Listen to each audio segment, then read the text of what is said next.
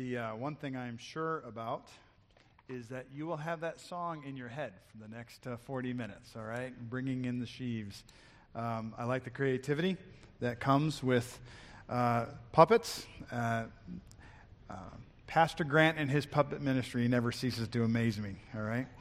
All right, so this morning, you're going to get a big dose of Greg Odiorn today, and so hopefully that'll be okay.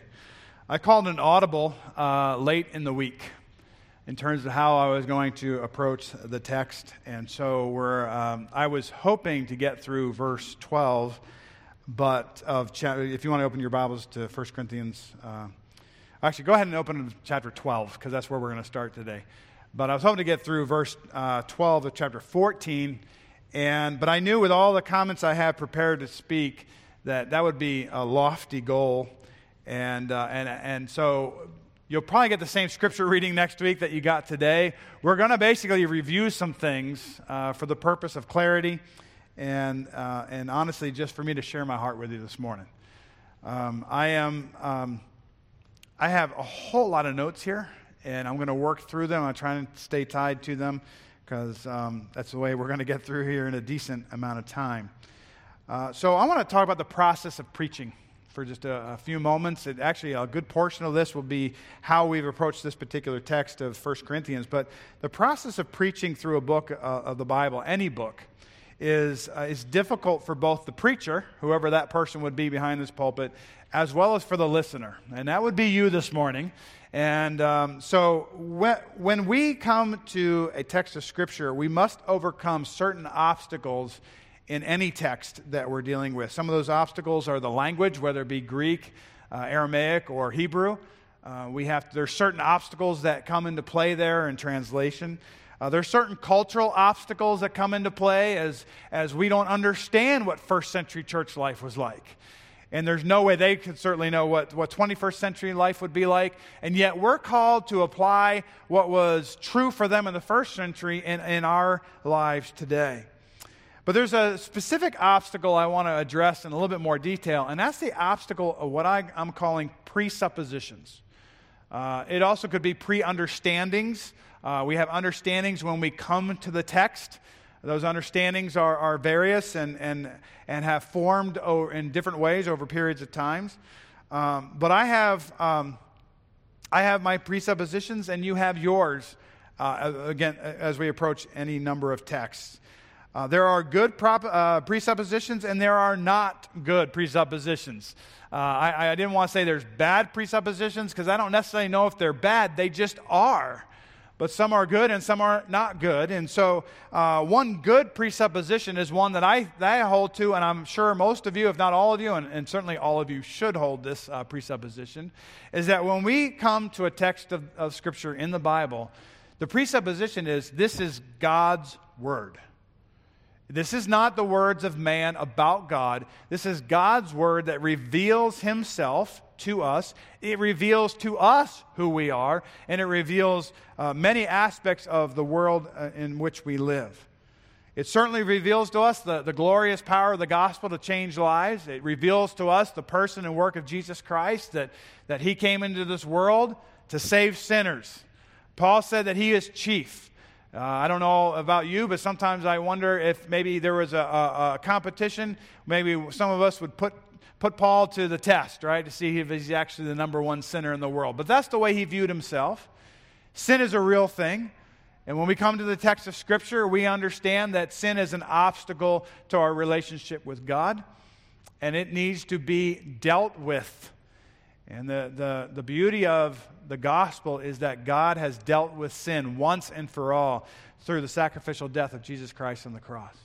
And all those who come to faith in what He and who He is and what He has done, they will share eternal life with God. They will have forgiveness of sins. That's the beauty of the gospel. As we talk about presuppositions, that is a good one, that the Bible is the Word of God. It's trustworthy.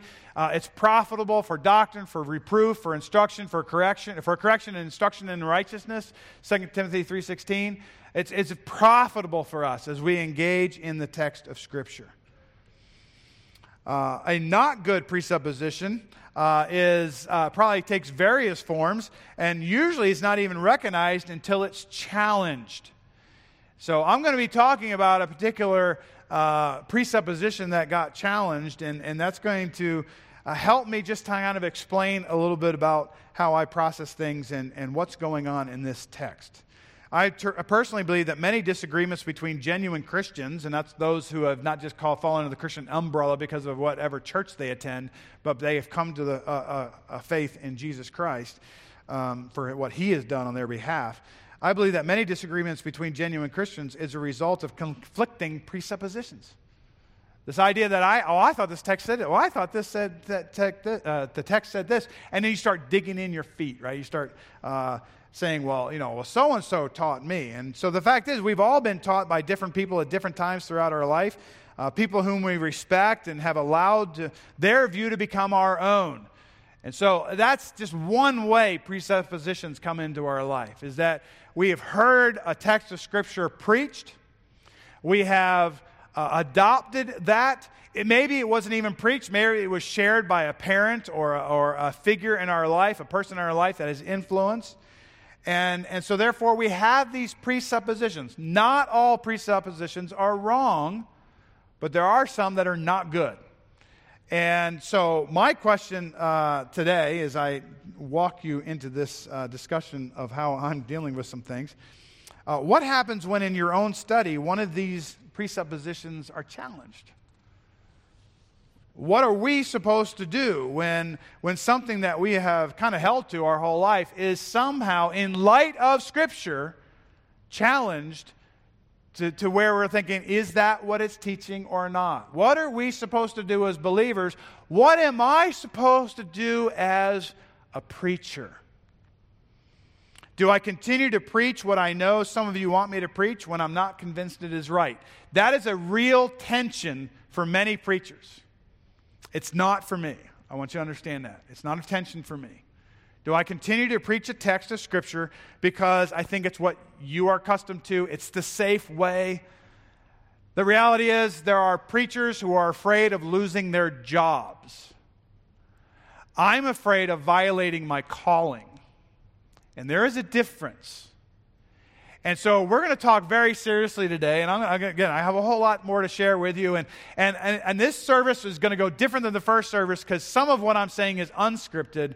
It's in my heart to love you as a body of believers that God has appointed me over. I'm not worried about losing my job. If for some reason, it's not because I think, I'm secure. I'm Greg Odiorn. This is my pulpit. I own this place. No, not at all. And you know that to be true. If there's one strength that I believe I have, which as pastors, the other pastor and I talk about this on a regular basis, but sometimes our greatest strengths are a hair's breadth away from our greatest weakness. And one of my strengths is I am a transparent person on purpose. I want you to know who I am. I want you to know that I am human. I want you to know I have not figured it all out. But at the weaker side of that thing is sometimes that comes across in such a fashion that I don't intend it to, and that would be that I'm unsure of myself, or I'm unsure of what God is doing in my life and in the life of others. I don't know what God's doing in your life, but I'm confident of this: God is doing something in your life. I do not know, as we approach this text, 1 Corinthians 12, 13, and 14, as we're talking about spiritual gifts, I have not arrived and have a full comprehension of all things, but I am confident in what I will share with you today. But do I continue to preach what I know some of you want to preach when I'm not convinced it is right? No way. Can't do it. Do I preach, thus saith the Lord, when I'm not sure the Lord thus saith? I can't. And that's what has brought me to a point where I'm in conflict, and to be blunt and to throw, I don't know if it's in my notes later, but I'm in conflict with our Constitution right now. I'm in conflict because as I'm studying 1 Corinthians 14, and as we've been going through this, there's an aspect of this that I used to own. And I don't own it the same way. I haven't jettisoned it, I just don't understand it the same way. And I think it's my responsibility as your pastor to call myself out in front of those who I'm accountable to, understanding that I'm primarily accountable to God, secondarily accountable to you as a congregation. And at any point, if I preach heresy or if I preach doctrine or something that does not align with the Scripture, you are supposed to call me out and get rid of me, all right? That's the way things are supposed to work. I believe I'm supposed to preach my convictions and my opinions. I at least share my opinions, because there are certain areas where it's not thus saith the Lord worthy. We're figuring some things out, so I have to share my opinions. I'll share an opinion today. But I think I'm called to preach my convictions in such a way that is honest before God and before you. And I also believe that you are to be like the Bereans, and this is what I love. Not only am I on the hot seat, you're on the hot seat too. I believe that you are to be like the Bereans and search the Scriptures to see if what I'm saying is accurate. A passive Christianity would say, we come to church, we sit, we listen, we absorb, and then we leave. And it never oozes out of us. It never impacts us in a way where it's lived out Christianity. And that is not the purpose of what takes place behind this pulpit week after week after week. What's supposed to happen is it's supposed to come in, kind of wrestle inside of us, and then come out of us in various ways. And so for a couple men in our church, and there are others, but I'm going to say there's two men, and I'm not going to call them out by name, all right? I could, because everything I'm going to say about them is positive, okay? Don't be nervous if you think you're that person, right? But there are two men in our church body that do this on a regular basis. They are the epitome of Bereans. They search the Scriptures. They are zealous for God's Word. They are willing to ask me the hard questions after I've preached a sermon. And I will say that this flow of speech from my mouth and from my heart is primarily motivated because one of these men has sent me an email regarding the study that we've done up to this point. And I know when I talk about getting emails, and I even said it last week, and I don't intend for it to come across, again, your presupposition why I share that is that it's hate mail, right? It's not. It is not. I have never received hate mail. I have received, I disagree with you mail, right? But that's okay. We're allowed to agree to disagree on certain things, but it's never been hate mail.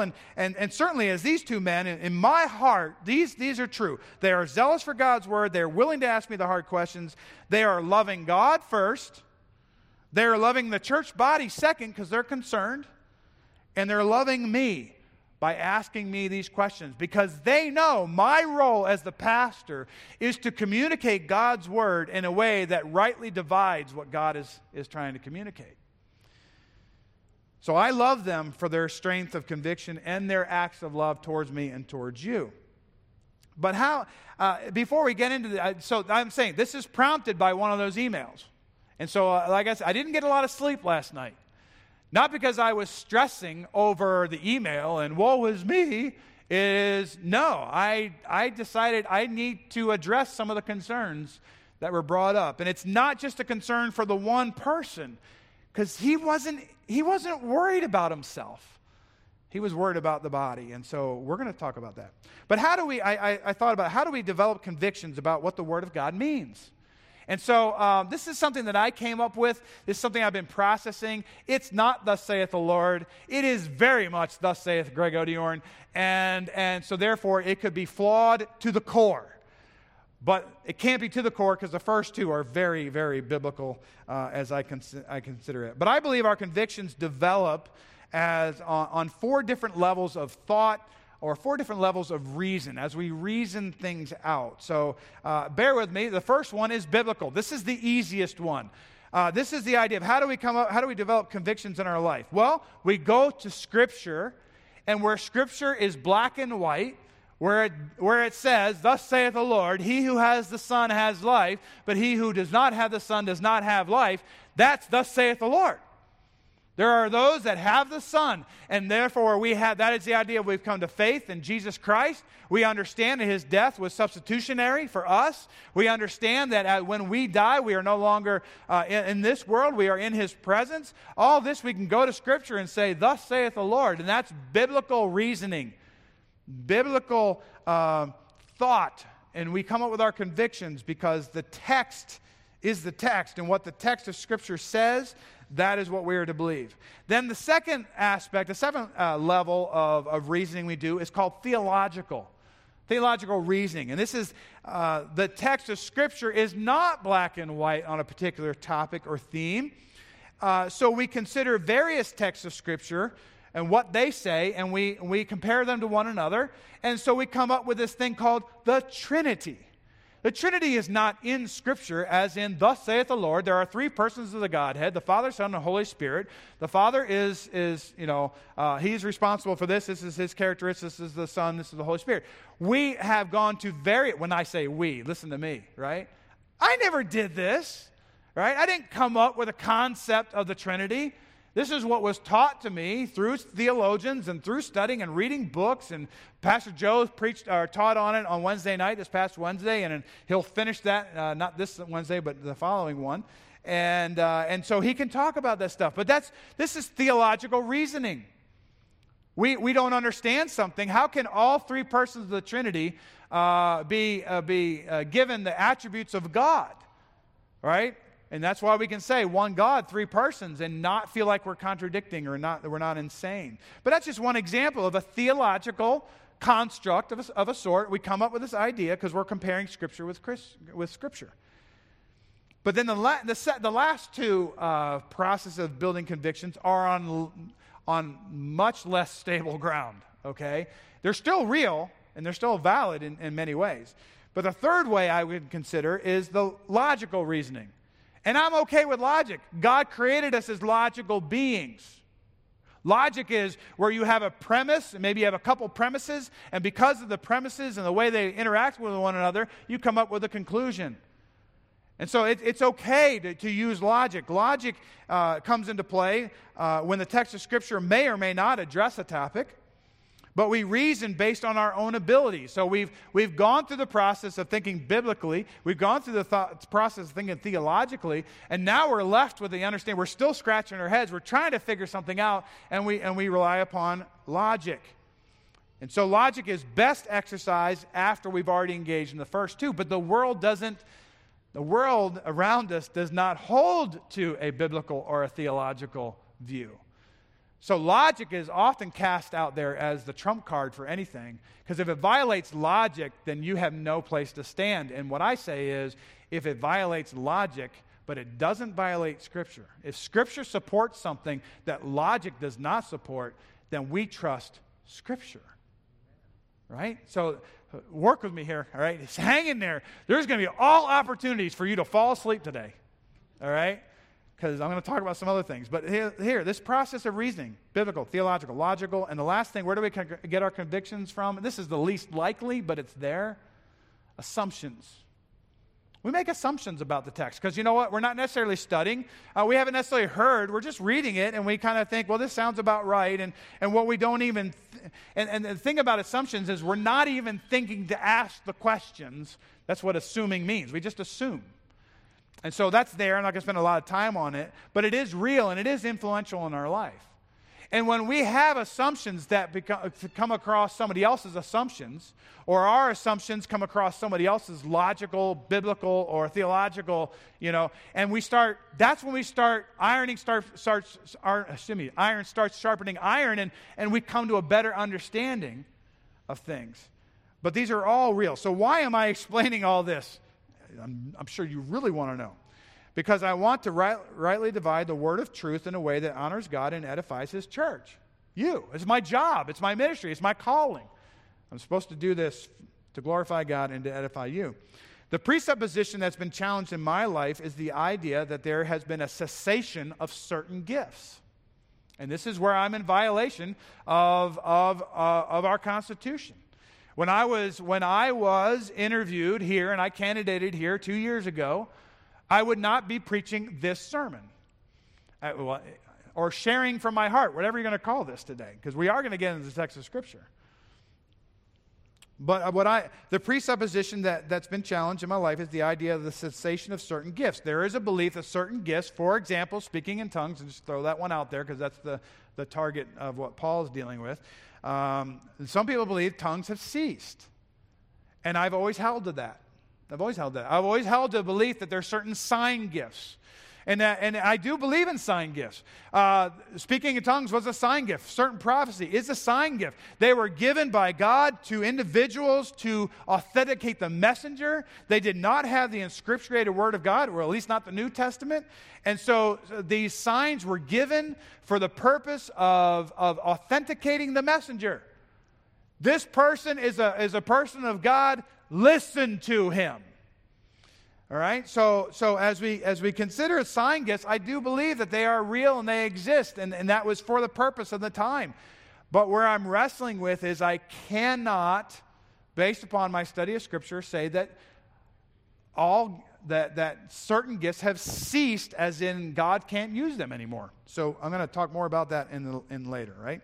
So, again, I've been taught that certain gifts have ceased and therefore no longer in use. So what I want to do today is explain what I believe in regards to speaking in tongues and prophecy. I'm not going to answer all your questions. I don't have enough time to do that, and we're not going to get through as much of the text as I wanted to. I demonstrated that in the first service. So we'll continue on in this series, and we'll keep wrestling with stuff.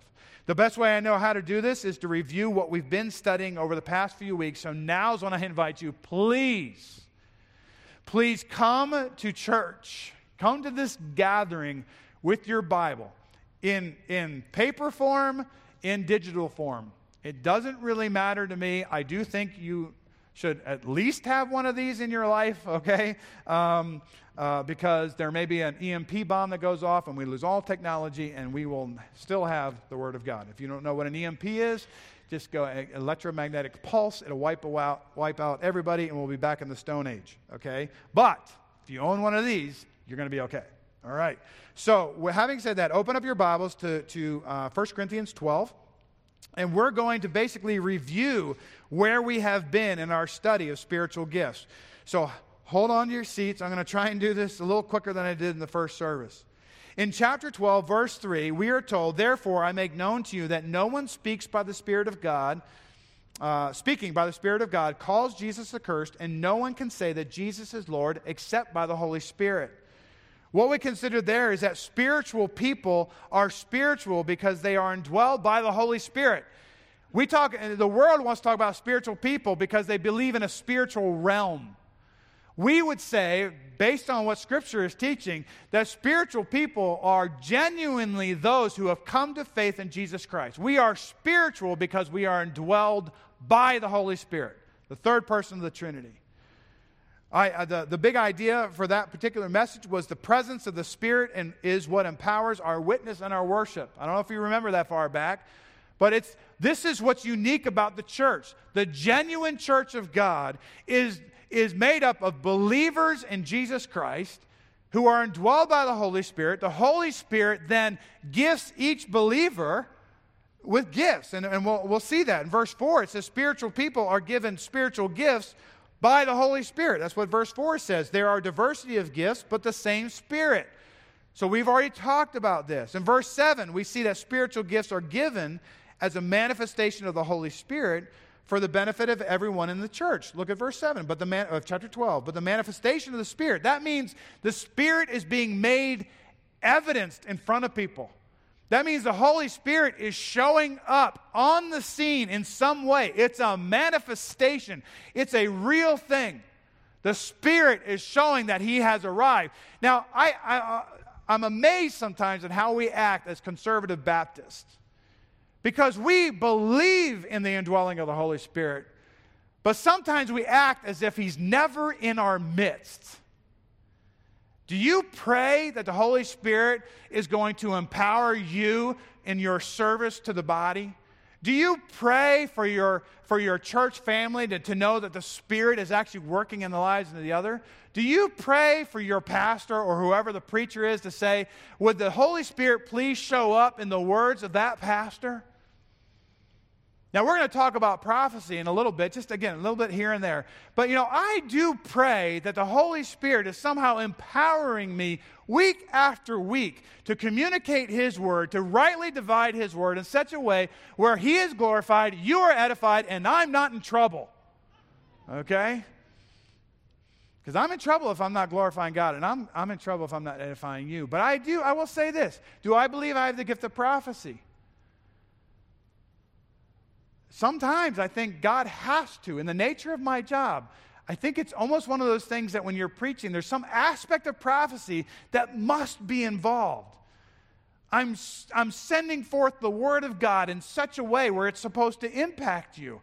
And there are times where I say things that are not in my notes because I feel led by the Holy Spirit to share that, but that does not mean that you're supposed to write it down as if I'm an Old Testament prophet and you are accountable to it, and if you violate it, you're going to die. Right? I hope not. Don't do that. That's not, I'm just Greg Odeorn today, remember? Greg Odeorn, your pastor who loves you and who is trying to rightly divide the Word of God. So spiritual people are given spiritual gifts by the Holy Spirit. These gifts are the manifestation of the Holy Spirit for the benefit of everyone in the church. And then we look at verses 12 through 30 of chapter 12, and we discover that each part of the body of Christ, that's you, is essential to the health of the body. You matter. And therefore, you should be active in the body by exercising your spiritual gift. That's the way the church functions. And this is all leading us into chapter 14.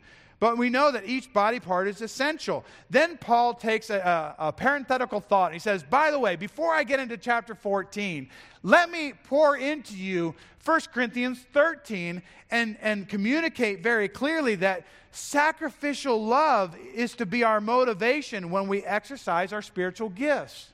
It's not just open up your Bibles to 1 Corinthians 14. Starting in verse 1, this place would be empty, right? If that's the way that if I preached.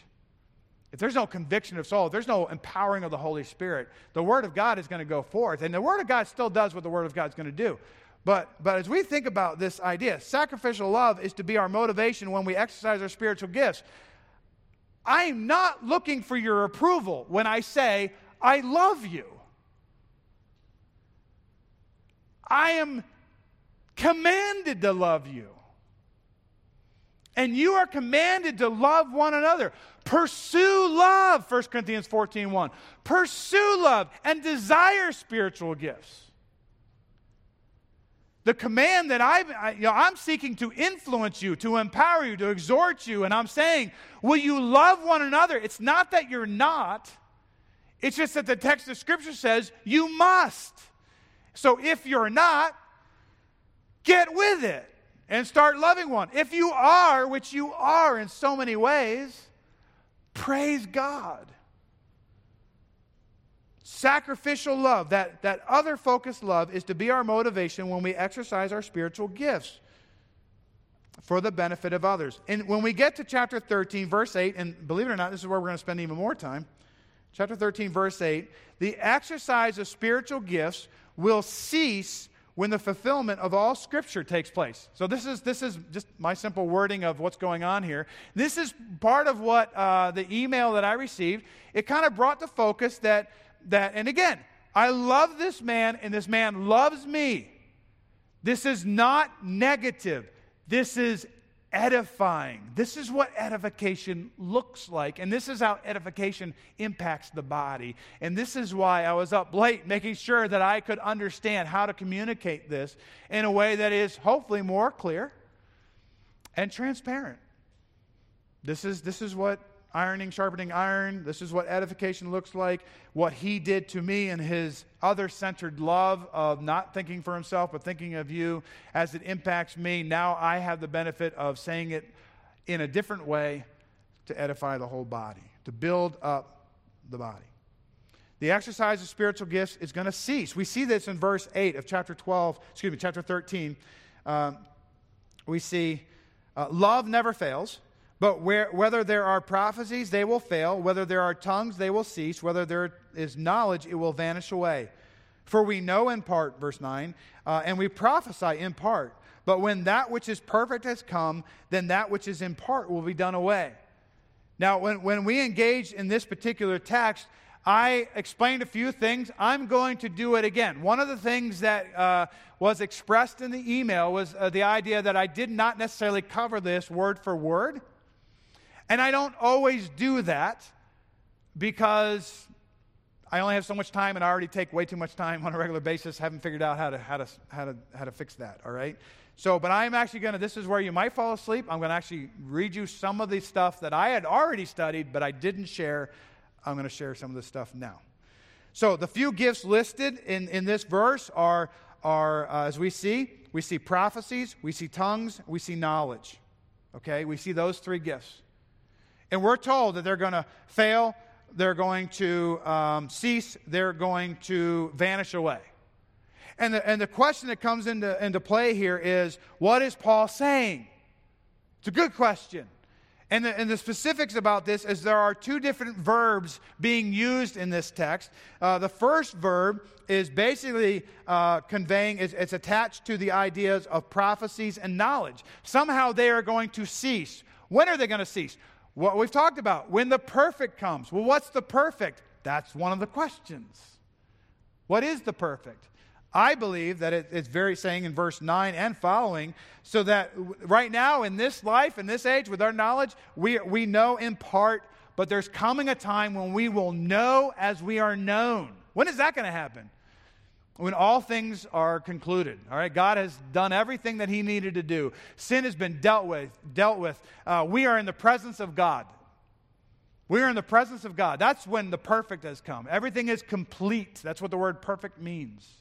And so when we look at this, the first few gifts, this list of three gifts, I take it as being, representative of all the gifts. Now, Paul could have listed every gift, but in none of the listings of gift is he ever exhaustive. And I take this as saying that not only prophecies, tongues, and knowledge will cease, but all gifts will cease when the perfect comes, because we are in the presence of God. I don't need to be an encouragement to you anymore. I don't need to meet your needs, if I'm gifted in that way. All gifting is done because all things are perfect. So these two different verbs are used, and there's disagreement as to the significance of Paul's choice of verbs, specifically the verb he uses in connection with tongues. So the question is Paul's use of verbs just stylistic? I know you have done writing in your life, or you will as a younger person. You'll be writing, and you like to have a little variety in the way you write. It makes it more interesting. That happens throughout Scripture. We have poetry. We have all kinds of different genres of Scripture. Scripture is not boring. Unless maybe when you get to the so-and-so begat so-and-so begat so-and-so begat so-and-so begat so-and-so, because it's so repetitive, right? And every once in a while, they turn the terminology around. You're like, oh, thank you, right? That's so good. But is it stylistic, or is Paul saying tongues will cease in a different way than prophecies and knowledge? And that's the crux of the tension right now. I am not one to throw out names, but I'm going to throw out some names. All right, I'm going to toss them out there, because you might be a MacArthurite, you might be a Piperite, you might be a Carsonite, you might be any number of people, scholars who write and do different things. John MacArthur has come out in his commentary on this passage, and he has come out very strongly that he believes in total cessation of tongues. And I'm going to leave it there, because actually I don't know how far he goes with prophecies and different things. But he is a cessationist. Sign gifts are done. And he's made a very strong case for that. And many people believe that. Piper, I watched a video on Piper, and John Piper is one of these guys that, honestly, you can never call him stupid. But I'll tell you, he's quirky, right? He says some things. But you know what? He actually says on video for you to watch that he's prayed for God to give him the gift of tongues. Well, why would he do that? 1 Corinthians 14, and we'll get there. He says God has never answered his prayer to give him the gift of tongues, but he has prayed for it nonetheless. Then you have D.A. Carson. D.A. Carson is, whenever D.A. Carson's in the room, I believe he's the smartest one in the room. The guy is absolutely amazing. And he takes exception to MacArthur's view. So here's the danger of me sharing all this stuff that I deal with behind the scenes as I'm studying. If I share all this stuff with you all the time, you're going to be thinking, I'm following after one person or after another person or after another person, and why don't you just make them your pastor? Hey, I think you would be well served if Piper or John MacArthur or D.A. Carson were your pastor, all right? Stinks to be you. Okay, so I'm here and I'm saying the verb form, this is what in my study, this is why I did not preach cessation. I have not, this was the challenge. Pastor, you have not brought up the word cessation of gifts in any of your messages on spiritual gifts. It's because I can't. Because of my convictions that are growing and changing as I'm studying. And so I'm asking you, walk with me down the road, but you be Bereans and you search and you come to your own conclusions. I am saying I'm at odds with our Constitution. That's going to have to get dealt with in some way. All right, that's going to have to happen. All right, we'll have to work through that as a body. But here, follow along with me. The verb form used for the speaking of tongues is found in it's a different word, but it's also found in a different form. So I'm going to go ahead and read D.A. Carson's quote because he does an excellent job of explaining it. Don't fall asleep. In verse 8, the verb with prophecies and with knowledge is in the passive voice. Prophecies and knowledge, quotation, will be destroyed. That's what the word means. Apparently in connection with the coming of, in quotes, perfection in verse 10. But the verb with tongues, which is a Greek word that I'm not going to try and pronounce because I'll mess it up and you don't care, is in the middle voice. Some take this to mean that tongues will cease of themselves. So the idea there in the middle voice is that when the action of the verb, the subject of the verb acts upon itself. Okay, that's a very limited way, and I may not be fully accurate, but that's what I'm understanding. It says, in the middle voice, some take this to mean that tongues will cease of themselves. It will cease differently than prophecies and knowledge. There is something intrinsic in their character that demands they cease. This is talking about the verb in the middle voice. Apparently independently of the cessation of prophecy and knowledge. This view assumes, and this is where Carson is at odds with MacArthur, this view assumes without warrant that the switch to this verb is more than a stylistic variation. Worse, it interprets the middle voice irresponsibly. This is when all of us should go, ooh, this is Carson and MacArthur in a sense. I don't know if Carson has MacArthur in mind when he says this. And I'm not trashing MacArthur. I'm not. MacArthur is a very smart man. I've read much of what he's written, and it has edified me. I'm just saying I disagree with him in this context. I think what D.A. Carson is about to share makes sense to me. But what MacArthur is saying is that because of the choice of Paul's verb in the middle voice, it should impact the way we understand the cessation of tongues. And he's right. It ought to impact us. But his conclusion is because of the use of that verb, tongues have ceased. They're done. And I don't think we can be that declarative. Carson goes on to say, it assumes without warrant the switch to this verb is more than a stylistic variation. Worse, it interprets the middle voice irresponsibly. In Hellenistic Greek, the middle voice affects the meaning of the verb in a variety of ways, and not only in the future of some verbs, where middles are more common, but also in other tenses, hang in there, I'm going to get through it, but also in other tenses, the middle form may be used while the active force is preserved. What D.A. Carson is saying is that sometimes certain verbs look different. All right, he's going to use this word. He says, as such point, the verb is a deponent. Does anybody know what a deponent is? Please, raise your hand if you know what a deponent is. Right, so I get the joy of explaining it to you, and I will do it in layman's terms as best I can, and that is this. When you have any language, and you have words you have the root, and you have things that are added onto the front, and there's things that are added onto the end, and we know this from languages. Whatever you add onto the end of the front, it changes the intent or the voice or the tense of the word, of the verb, or whatever it is, right? So all that's saying here is a deponent is something that looks like something that it's not.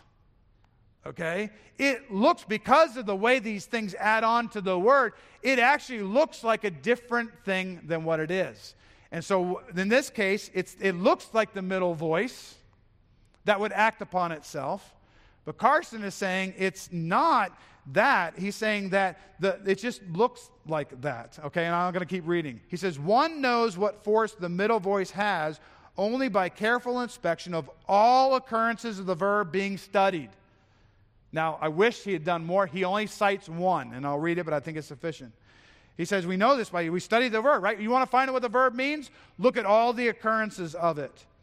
He says, in the New Testament, this verb, the one that's used to address tongues, it prefers the middle. It's the way it's constructed. It prefers the middle, and that's more of a linguistic thing, but you'll just work with me here. But that does not mean the subject stops under its own power. In the middle voice, tongues would cease of itself. Somehow it would implode. Somehow it would just stop.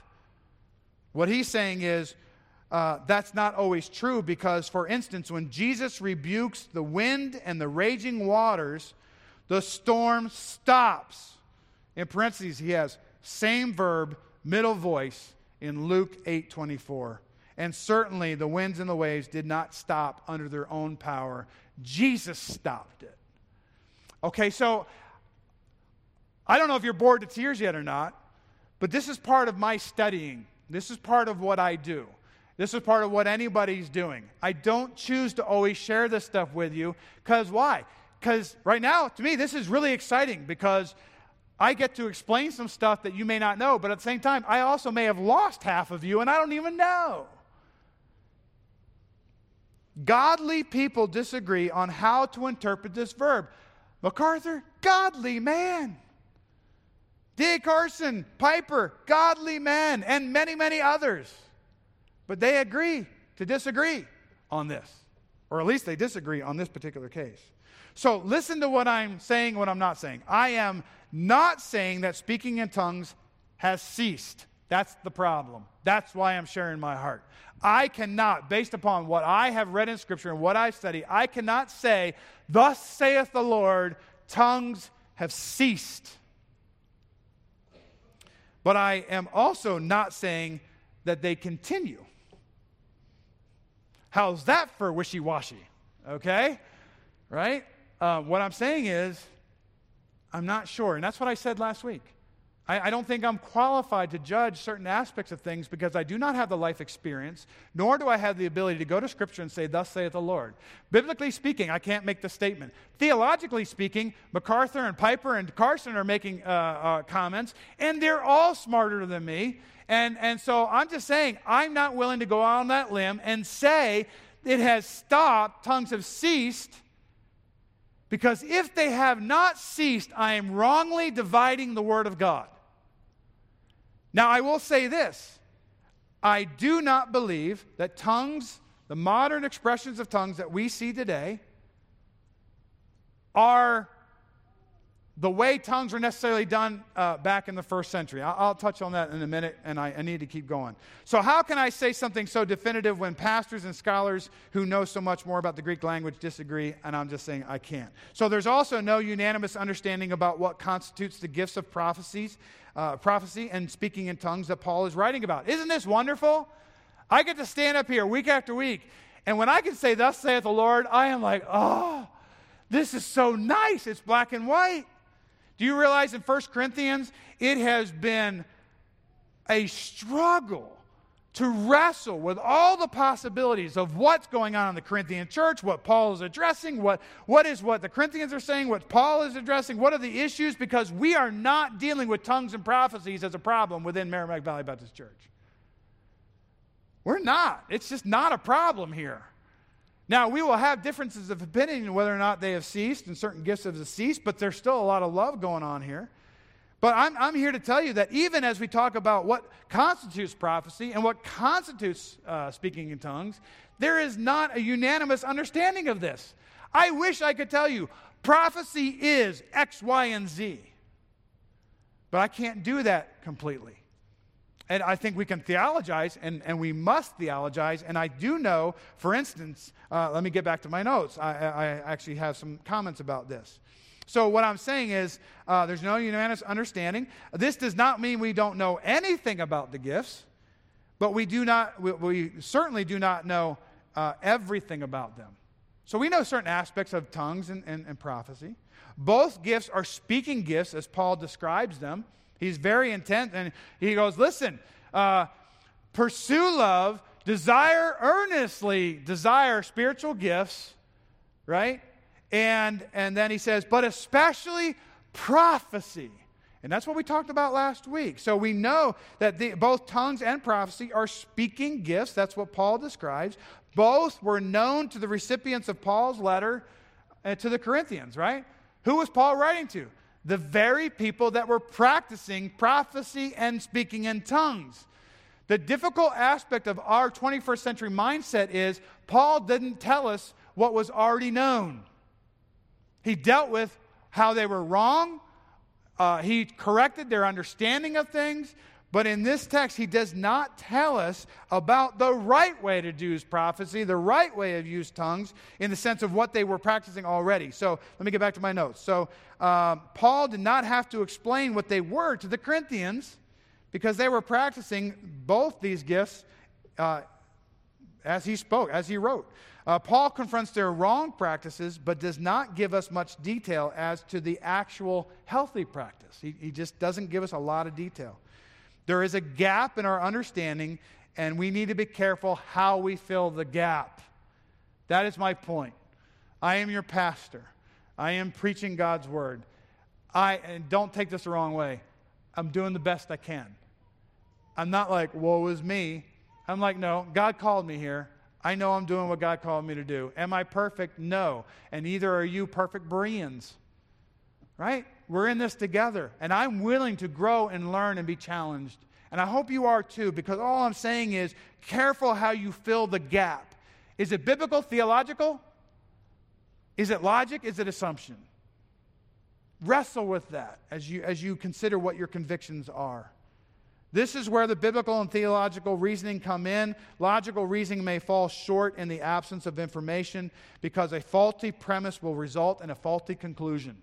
If we're wrong about the premise, here's the premise. Tongues have ceased. That's the premise. Scripture doesn't say they have ceased. It says they will cease. And if we can wrestle with the middle verb and all that stuff, I get that. But I cannot with genuine clarity say that that's true. But if we are faulty in our premise that tongues have ceased, then we are faulty in our conclusion. And so I'll close with this. What am I saying about the way we see tongues exercised today? I believe that we as a church are called to confront the modern charismatic movement with concern. I do not know exactly what speaking in tongues was in first century. We're not even getting to the text today. We're not even going to get there. But is it a prayer language? Is it something to be practiced publicly? We're going to see in chapter 14 that, hey, Paul gives a caveat. He said, listen, if you want to, 2 or 3 at the most, speak in tongues. After that, be quiet. So you're in control. The charismatic movement wants us to understand language to be, not everybody in the charismatic movement. I'm just saying the aberration, the wrong way of doing this. I do not know what speaking in tongues is fully, but I know what it's not. It is not chaos in worship.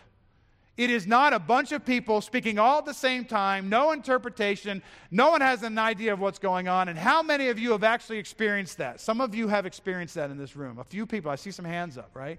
I've never experienced it, and I'm preaching about it. But I trust you.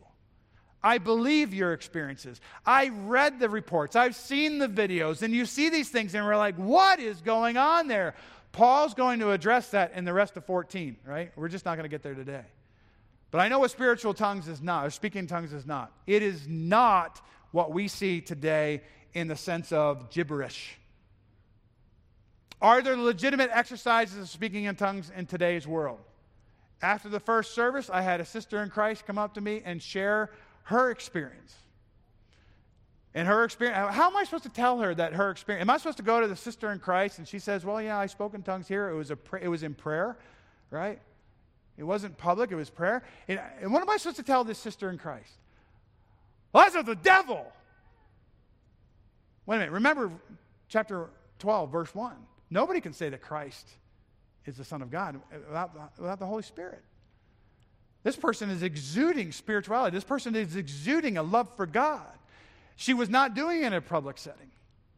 There was a story that on Friday, Jeff and I were in our office, and a lady came in, and she shared a story about a missionary that she had heard firsthand, who said when he was on the mission field and he encountered people, he said, listen, all of a sudden, they were understanding me, and I don't know their language. Is that a modern expression of speaking in tongues? Oh, I think it's a biblical one. Acts chapter 2 describes that. It's a known language that the apostles did not know prior to that, and people are hearing it in their own language. So I would think that missionary, what did that missionary do with that experience? Oh, he went on a book drive, right, and tried to become famous and earn all kinds of money. No. He shares it when appropriate because his focus is the gospel of Jesus Christ getting out into all the world. And God chose am I supposed to tell that missionary who's focused on spreading the gospel? Well, that speaking in tongues must have been of the devil because tongues have ceased. I can't do that. That's all I'm saying. I can't do that. The Word of God is not that declarative. But I will say that what we do to understand is that faith, hope, and love continue into our eternal future, chapter 13 and chapter 14, but spiritual gifts do not continue.